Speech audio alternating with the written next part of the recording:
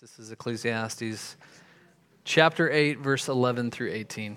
Thanks for reading. Absolutely. Good morning. When the sentence for a crime is not quickly carried out, people's hearts are filled with schemes to do wrong. Although a wicked person who commits 100 crimes may live a long time, I know that it will go better with those who fear God, who are reverent before him. Yet because the wicked do not fear God, it will not go well with them, and their days will not lengthen like a shadow.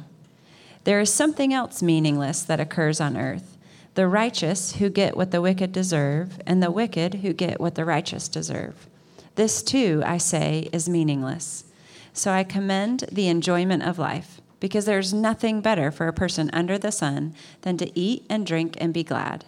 Then joy will accompany them in their toil all the days of the life that God has given them under the sun. When I applied my mind to know wisdom and to observe the labor that is done on earth, people getting no sleep day or night, then I saw all that God had done. No one can comprehend what goes on under the sun. Despite all their efforts to search it out, no one can discover its meaning. Even if the wise claim they know, they cannot really comprehend it. The word of the Lord. Lord, guide us now into this good, somewhat hard truth that hopefully will prepare our hearts well to come to this table and receive what we just sang, which is only you are worthy. And at this table, we get what you deserved because you took what we deserved. So minister to our hearts. Teach us, Lord Jesus, about how to walk in wisdom in the face of injustice. We ask this in your name. Amen. All right, have a seat. Well, I'm bouncing back and forth. Randy had an emergency. Randy is the pastor of the Granny White congregation. His mother fell and broke her femur on Friday. So he's in Louisiana. So I'm going to be here, and then I'll head back to Granny White, and just came from there. But there are three things in this passage that, pray for him, by the way, if you think about it. Pray for his mom. Three things in this passage that Sue's just read for us that I would love for us to consider to prepare us to come to the table. Remember, we're in the wisdom literature of the Old Testament, and we're talking about the ways of wisdom and how do we walk with wisdom in this, as Ecclesiastes says, life under the sun, life that we live here on this earth. And so the three things that I think we can lean into in this passage in particular. One is this: the fact of folly. The fact that there is all sorts of unjust, broken, wrong things that we do and will experience in this world. And facing and embracing that, the fact of it. The second thing is this: facing that folly with wisdom. That we can face it with wisdom, or we can face it with folly. And then the third thing is footholds for fearing the Lord in the midst of folly. Okay? That's a lot of F's. So, fact of folly, the fact that it's there. I think sometimes we live in denial or believe that it can just all be wiped out. Fighting folly with wisdom, and then footholds for fearing the Lord amidst folly. Okay? So the fact of folly, or facing folly, because these sorts of circumstances that we just read about in Ecclesiastes, they drive us somewhere, all right? So how many of you have been watching the Women's World Cup? Yes? Show of hands. We are currently missing the final right now. It's happening right now, which is folly that they play it at this time in the morning. It's madness. I guess it's in France, so what can we say? So please do not say anything to me if you know what's going on in that. But I played soccer, and there's a rule in soccer. And the rule is this: that the second foul always gets the red card, right? That the second offense, the second tackle, the second foul is always what gets caught by the referee. The first one oftentimes goes unnoticed, and the person who got fouled, you see them, you've seen this in a lot of different sporting events, the person who gets fouled gets up, and it's just like, where's that person at? And they begin running after the person, and they're going to retaliate in their form of vigilante justice for that offense that the referee missed, right? When a sentence for a crime is not quickly carried out, people's hearts are filled with schemes to do wrong. There's nothing like unjust suffering, wrong-going, unsentenced, unpunished, to bring out the wrong in me. Just like we talked about in desire a couple weeks ago, and we talked about in our emotions, it's not bad to be angry. It's not wrong. It's, in fact, you're made in the image of God when you're angry. But Scripture says in your anger, do not sin, or it's not wrong to have a desire to see something occur. But folly puts me in the driver's seat of that sentencing, right? It puts me in the position of the referee now. I'm going to judge. And if I'm honest, and you have to read this, we have to read this and realize he's almost having a conversation inside of his own head. This is what's going on for the author. And if I'm honest, in those moments, everything gets painted black and white. Every situation and every person. I get to the place, he's talking about getting to the place where I say, I'm righteous and they're wicked. And when I get to that place, that even justifies my unrighteous retaliation for what they've done, doesn't it? I'm righteous and they're wicked until I become them. But he's talking about a fact that we have to face in life. And that's this, that like in sport, in life, there's a lot of wrong that goes on under the sun that never gets caught, that never gets acknowledged. And in fact, it's even worse than that. Sometimes what's wrong gets rewarded by the world's standards, doesn't it? Sometimes people do wrong things and they get ahead by doing wrong things. People betray one another in relationships in order to get ahead in a certain situation. Have you ever had somebody who stole your idea and played it off as theirs and they benefited from that? How about you do all the work and someone else gets praised for it and they take all the credit? You wait your time and you pay your dues in a certain situation, and then someone else gets the opportunity that you feel you deserve, the Bruce Almighty moment, right? Where Evan gets the job and he doesn't. Life's not fair, right? That's what the cry of our hearts are in those moments. When those little and big, the little petty crimes, when a crime is not quickly carried out and a sentence isn't carried out, those little and big daily deaths that we face when sin is done against us and we do sin against one another. Life's not fair. Good people often get dealt junk hands. And it awakens anger, sadness, disillusionment, despair. Those can all come just pounding at the door, can't they? It's like Alanis Morissette's song, Ironic. She was kind of getting at some of this. I won't sing that because that too would be folly for us to sing. What the author here and elsewhere in Ecclesiastes is describing, and he's expressing reality. That life under the sun is full of folly. It's full of madness. And he concludes something. And this guy, he had all of the economic, he had all the wisdom, all the economic realities to search out everything. And he concludes that it's meaningless. And what he means by saying meaningless, he's not saying that there's no meaning, but he's saying the meaning of all this is so far beyond my capacity to comprehend. I'm throwing my hands up in the air. It's meaningless. We should love this because part of what the Bible's given us permission to do is it's embracing the emotional and psychological realism of just how hard this is. Lament. This is horrible. And it drives us to why?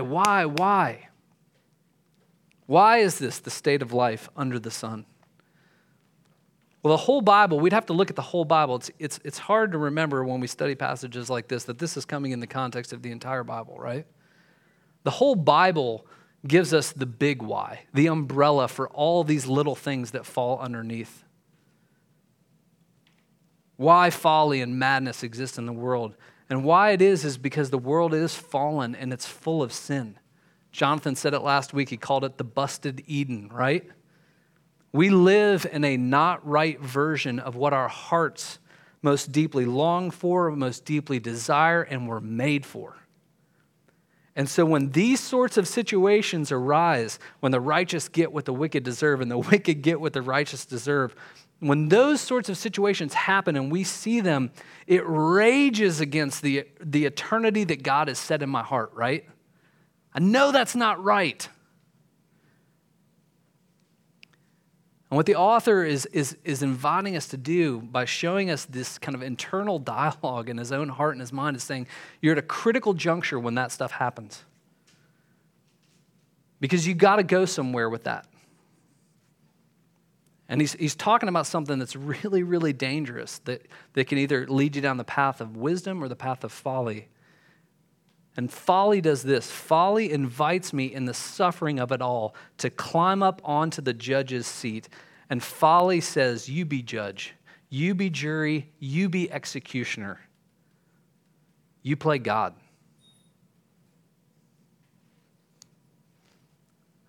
Sometimes I'll say this, that injustice makes me think of just us, right? I just think about me. It's all I can think about. It's a big part of what we see unraveled if you study the entire story of Job, if you want to look at a story of suffering. When calamity visits a righteous man, and what do we see? There's two groups of people who walk with Job in the middle of all of that. Some are his friends, some of that's his wife. And what do his friends say? His friends, after sitting with him for a little while, they say, well, clearly what's happening here is God's punishing you for something. They're reducing what's happening in the moment to simple cause and effect. And basically saying, everything that's happening to you, you're just getting what's due you. That's what's going on here. We know what's going on here. What are they doing? They're playing judge. They're making something black and white that they don't even know what they're talking about. But we know what's going on here. How about Job's wife? Job's wife says, curse God and die. I want you to judge the Lord. What's she doing? Judge the Lord and how he's handling this situation. Curse him and die. Do you see that both the friends of Job and the wife of Job are saying two very similar things in different ways, and that's this, that ultimately we can be in control. That we're in the place of authority, that we're in the place of superiority, that we can be judge. And Scripture says this, the Bible calls that folly. Proverbs says the single greatest definition of a fool is that you are right in your own eyes. I'm right in my own eyes, not in his eyes, in my own eyes. I'm self-right. And so the author here in Ecclesiastes, he's talking about this tough situation where he sees this stuff where the wicked are getting good things and the righteous are getting bad things. And he's tempted in this moment to do something, tempted to do what Scripture says, you can become a fool yourself when you answer a fool according to his folly. You do what the fool does and you become a fool yourself. And he's saying it's hard. It's hard to face the fact of this and embrace the reality that folly exists and navigate it with wisdom. So part of wisdom is this, I got to acknowledge what it is. It's broken. This is utterly broken, this world. It's full of injustice. It's full of wrong. And so the rest of the Bible teaches us things like, how do I grieve? How do I lament? How do I fight for justice in a right way? Not do the second foul in soccer, right? But he's saying, I want to teach you something at the very beginning. I hope you guys came to think this morning because we're thinking. the very beginning, the initial kind of psychological, spiritual contours of how do I respond to this stuff. So the first thing is that I got to embrace the fact of it, the reality of it. We live in a sin-wrecked world. I acknowledge that is what it is. But the first step is in wisdom is this: I am not in charge. I am not going to climb up on the judge's seat and be judge, jury, and executioner of what is right. Because I know this. Later in Ecclesiastes 12, it says this: for God will bring every deed into judgment, every hidden thing, good or evil.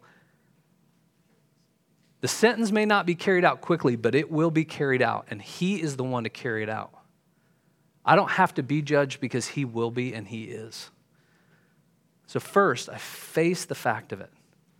I don't live in some naive reality that we could just, if we worked a little bit harder, we could fix everything.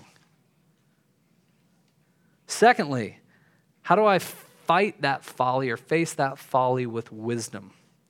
And we don't get the whole answer here. We would need the entire Bible to get the whole answer. And you could argue this, that the thesis of the Bible is this, that it's the story of the folly of sin triumphed by the wisdom of God. It's the whole Bible. The folly of sin and all that sin brought into the world triumphed by the wisdom of God. But he gives us an important start point and direction here. What do you know and what do you apply to your heart? You have to think in these moments. Because these sorts of situations, they're chaos, aren't they? They make us rage. And you got to stop and you got to think. The Navy SEALs, they train the Navy SEALs because they're in so many chaotic, broken situations that when everything goes nuts and berserk, I actually have to learn how to breathe correctly. They call it tactical breathing or box breathing. And it's an actual way of breathing that takes and focuses them on their breathing and on themselves in a correct way so that they can actually live in the middle of the chaos, function in the middle of the chaos. And there's science behind it. When you breathe this way, there's literal physical and psychological effects in focusing on something else, something in some ways that's under your control in the middle of the battle. And I'm going to bring that into the middle of the chaos. They box breathe, and that's what I see the author of Ecclesiastes doing. The righteous are getting what the wicked deserve. The wicked are getting what the righteous deserve. The bullets are flying. Okay, what am I going to do? How does he box breathe? How does he breathe and come to the one who gives life and breath and everything else, is what Scripture says. What does he say? Although a wicked person who commits 100 crimes may live a long time, I know it will go better with those who fear God, who are reverent before him. Yet because the wicked do not fear, it will not go well with them, and their days will not lengthen like a shadow. When I applied to my mind to know wisdom and observe the labor that is done on the earth, people getting no sleep day or night, then I saw all God has done. What is he doing? Then I saw all that God has done. What we see him doing is, in the face of the folly, in the fact of the folly, he's fighting in the midst of what he doesn't understand and he sees as meaningless by focusing on what he does know and on ultimately who he knows. He's literally spiritual box breathing. He's tactical breathing right now, and he's breathing the truth, the fear of the Lord into his life. He's saying, I'm going to fear the Lord in this moment instead of fearing what I can't understand. That's what I'm going to do right now. It's a moment ultimately of his theology trumping his experience and his feelings. Something's got to come in and overtake what I'm experiencing right now. I'm going to fear the Lord right now. I'm going to look at what I do know. I'm going to look at what the Lord has done. And remember, all of wisdom literature tells us this, right? The fear of the Lord is the beginning of wisdom. Job says the fear of the Lord is wisdom. And so knowing wisdom isn't just knowing what he knows or understanding what he understands. It's way more than that. It's having him. It's bringing him into the madness and into the folly. And so wise in this instance, it's wise to remember what you do know and what he has done, because it keeps me from becoming Lord of the moment, right? Lord of our lives, Lord of our own situations, our circumstances, which are desperately difficult at times. And he knows that. Paul in 2 Corinthians talks about it, all of the sufferings that he went through. He says that we were hard-pressed on every side and almost crushed and despaired. The Lord knows, he cares. Scripture says he bottles up our tears and even promises us that what he has prepared for us is actually going to be enhanced as a result of what we're suffering now.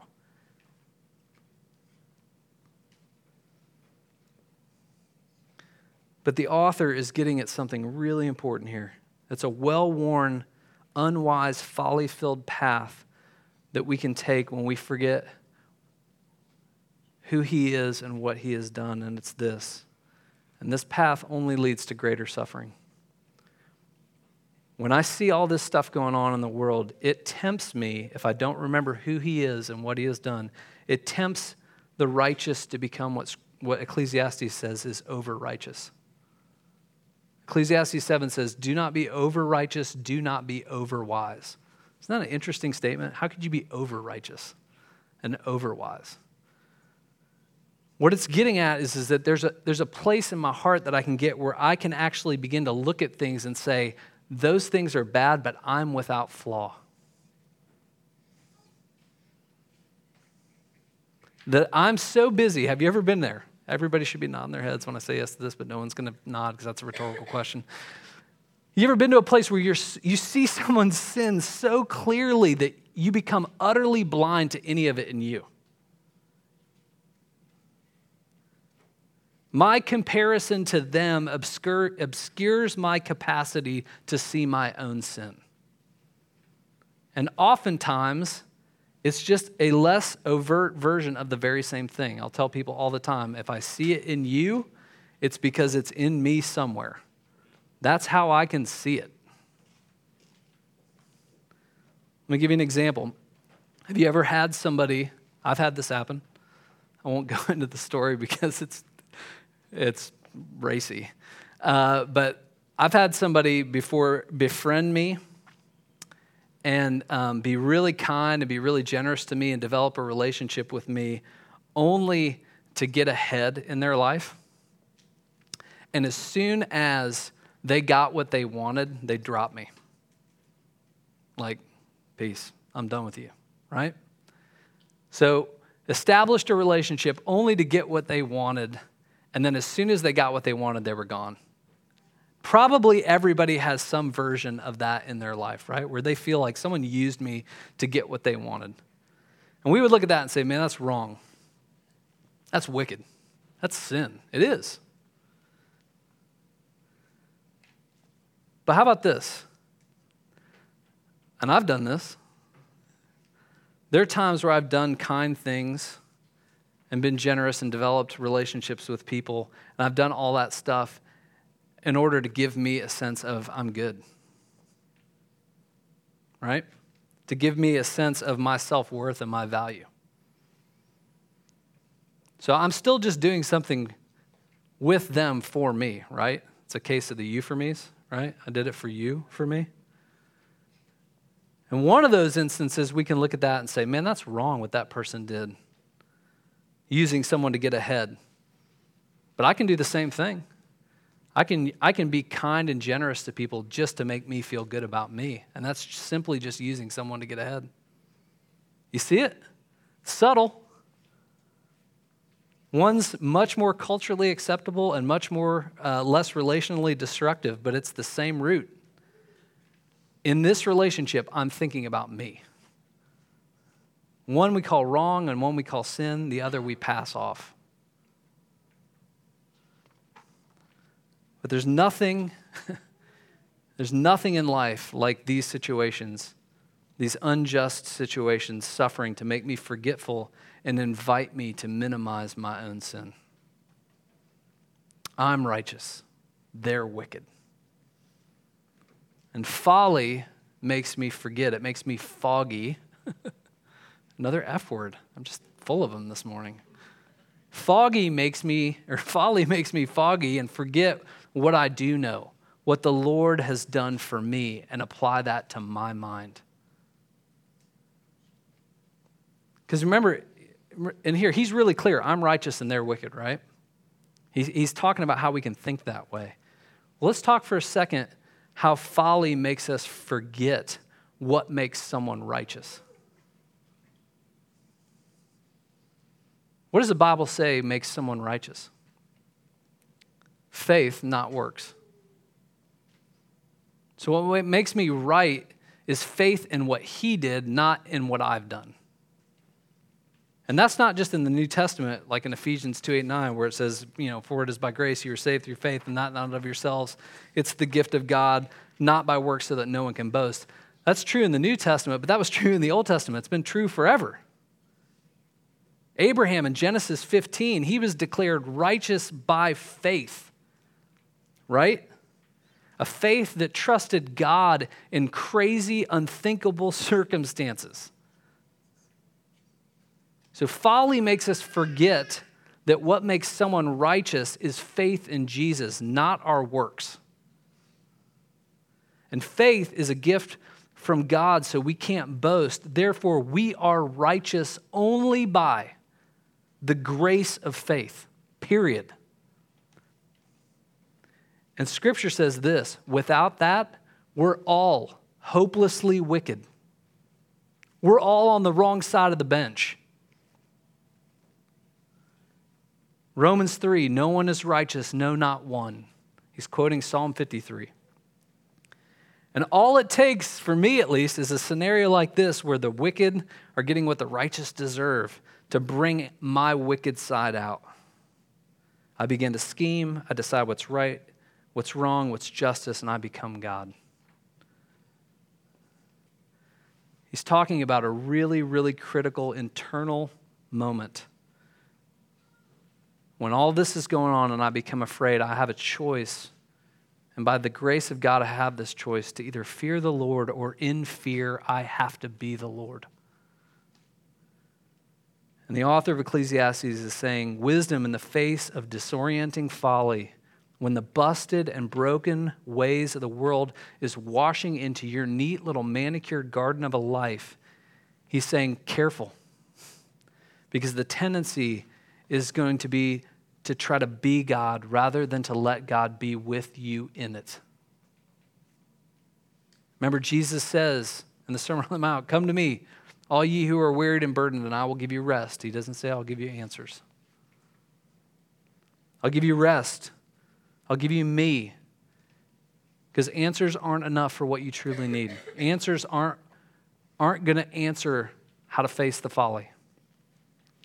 So let's talk about 3 footholds as we come to the table. Footholds for fearing the Lord amidst the folly. The folly's real. I have to remember what I know. What are the footholds? The first one is this. At the very end of the passage, he says, no one can comprehend what goes on under the sun. Despite all their efforts to search it out, no one can discover its meaning. Even if the wise claim they know, they can't really comprehend it. Now, what he's saying there is that the first foothold is this. You and I have to embrace our limits and our capacity to understand what's going on. Which, if you are thinking right now, you will admit that's tough, right? We are Western educated, upwardly mobile, children of the scientific age, which all those things are all fine and good, but they can't fix everything. We believe we can understand everything, and with enough understanding, with enough knowledge, with enough money, with enough effort, we can fix everything. And what he's saying here, if you're going to have a foothold, if you're going to live in wisdom, you're going to have to embrace that there's limits to your capacity to understand. And embracing no limits to your capacity to understand, it's only going to compound your suffering. It's already hard enough. That's making suffering squared. Job, at the end of Job, God says this, "Who is this that obscures my plans without knowledge?" He's effectively saying, son, you're in over your head here. I love you, and I'm doing something here, but you do not understand it. And Job, what did Job conclude? Surely I spoke of things I didn't understand, things too wonderful for me to know. What's he do? He embraces his limits and he lets God be God. Secondly, focus on what you do know. Focus on what you know, on what he has done. Hebrews 12:2, fix your eyes on Jesus, the author and perfecter of that faith you have. He's given it to you and he's perfecting it in you. And oftentimes it's in situations like this that he's refining it. It's like the crucible that your faith is becoming strong in. Acknowledge that the Lord is working. Choose to look at what he has done, not at what you don't understand. That's what the author's driving us to. Because Scripture says this, and this is a hard thing to swallow. We can talk about it like it's on a Hallmark card. He works all things for the good of those who love and know him. But that's not a Hallmark card saying it's a promise written in the blood of Jesus for you on the cross. That's the truth. That's spiritual box breathing, tactical breathing, bringing truth into the moment. So we got to focus on what we know and what he has done. So what do we know? What has he done? Let's talk about that as we come to the table, okay? Because you and I, have a much clearer picture of who he is and what he has done than the author of Ecclesiastes did, based on where we live in time, space, history, right? How did God respond to the wickedness, the folly, and the fruit of sin in the world? He who was righteous, because he's righteous, towards the unrighteous. Isaiah 53. Surely he took up our pain and he bore our suffering. Yet we considered him punished by God, stricken by him and afflicted. He was pierced for our transgressions. He was crushed for our iniquities. The punishment that brought us peace was on him, and by his wounds we are healed. We all like sheep have gone astray. You hear it? We all, that's the southern form of all y'all in the Bible, right? We all y'all like sheep have gone astray. We're all unrighteous. We're all wicked. He's the only righteous one. Each of us has turned to our own ways. Each of us, apart from his grace, is just wise in our own eyes. And the Lord has laid on him the iniquity of us all. Do you see the gospel in this passage? In Ecclesiastes, that the sentence that the wicked deserved fell on him. That's the gospel. The wisdom of God, 1 Corinthians says, which is foolishness to the world, that Christ, the righteous, he got what the wicked deserve. And the wicked, us, got what the righteous. Isn't it funny when we read a passage like this? I'll at least admit this, and if you can admit it, I would encourage you to do so. When we read a passage like this, everyone naturally identifies with the righteous. Like, yeah, I know what it feels like, when the wicked get what I deserve. Isn't that funny? We don't at all naturally identify with, yeah, I was wicked, and I know what I deserved, and I didn't get it. I got what the righteous deserved. I got what Christ deserved. I see myself as righteous and not based on grace. I see myself righteous based on my works, my merit. I'm a good person. This is what I deserve. We think we're better. We think we're deserving. And Scripture says that's wicked. That's sin. We can actually come to this table being guilty of praising him with our lips and our hearts being far from this grace. There's not joy at this table because I deserve this table. rather than, man, there's joy at this table because I didn't deserve this table. I deserve this table only on the merit of what Christ has done. And so when we come to this table, what we're doing, like the Navy SEALs and box breathing, right? What we're doing when we come to this table is just we're acknowledging what we know about him and what he has done for us. That's what communion does. It's a spiritual sacrament that renews and feeds our hearts on the truth. It brings that oxygen into the moment. And when we do that, the author of Ecclesiastes, I know there's a lot in here, says that a gift comes with that experience. Listen to what he says. When he embraces his limits and he focuses on what he does know and what the Lord has done. So I commend the enjoyment of life, because nothing better for a person under the sun to do than eat and drink and be glad. Then joy will accompany them in their toil all the days of their life God has given them under the sun. Joy will accompany them in their toil. It's a powerful, pregnant little sentence. What's he saying? He's saying when I embrace my limits and I stop playing God and judge, and when I remember who he is and what he has done, and I feed on that reality, a joy accompanies me in the toil, in the difficulty in life under the sun. Not in spite of it, in it. I received the grace to enjoy and receive, and the character and the perseverance and the hope to fight through and stay in the difficulty with even joy in this life under the sun, because we know something. In him, I have life that extends beyond life under the sun.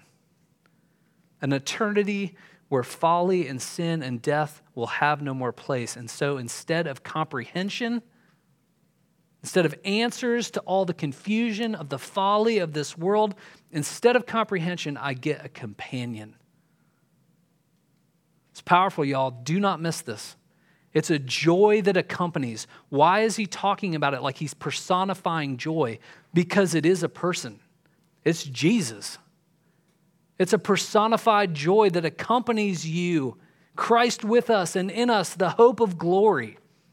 So when you face these sorts of situations, you do not face them alone. You face them with the Jesus who was righteous and suffered ultimate injustice.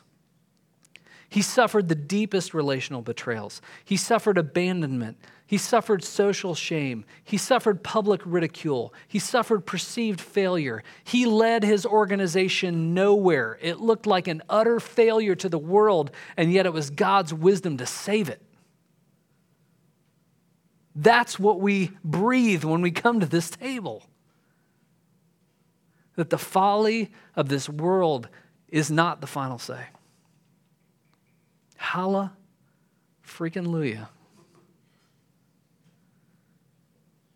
The righteous get what the wicked deserve. He got what we deserved. The wicked get what the righteous deserved. I deserve what he gives me now, and he gives me everything that was his. He loved us who were his enemies so that we would be enemies no more. We're friends and we're family. And so, if you're in Christ this morning, as you come to this table, I'm going to pray for us here in a second. If you all want to get ready to go. He says, do this often. You got to box breathe often. You got to feed at woman wisdom's table often. Because if you don't feed at her table, Proverbs 9 says you'll feed at woman folly's table. So eat and be strengthened and be renewed in the grace that even though I was wicked, he gave me his righteousness. And there's no more condemnation for me. I'm set free. If you're not in Christ this morning, Paul warns us in this sacrament. He says, if you're not in Christ, don't eat at this table.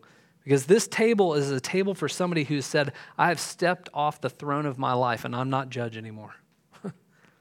I've stepped off the throne and saying, I'm not right in my own eyes. I needed what Jesus has done for me, and I've, by faith, received that. And now I come to the table and I feed on that.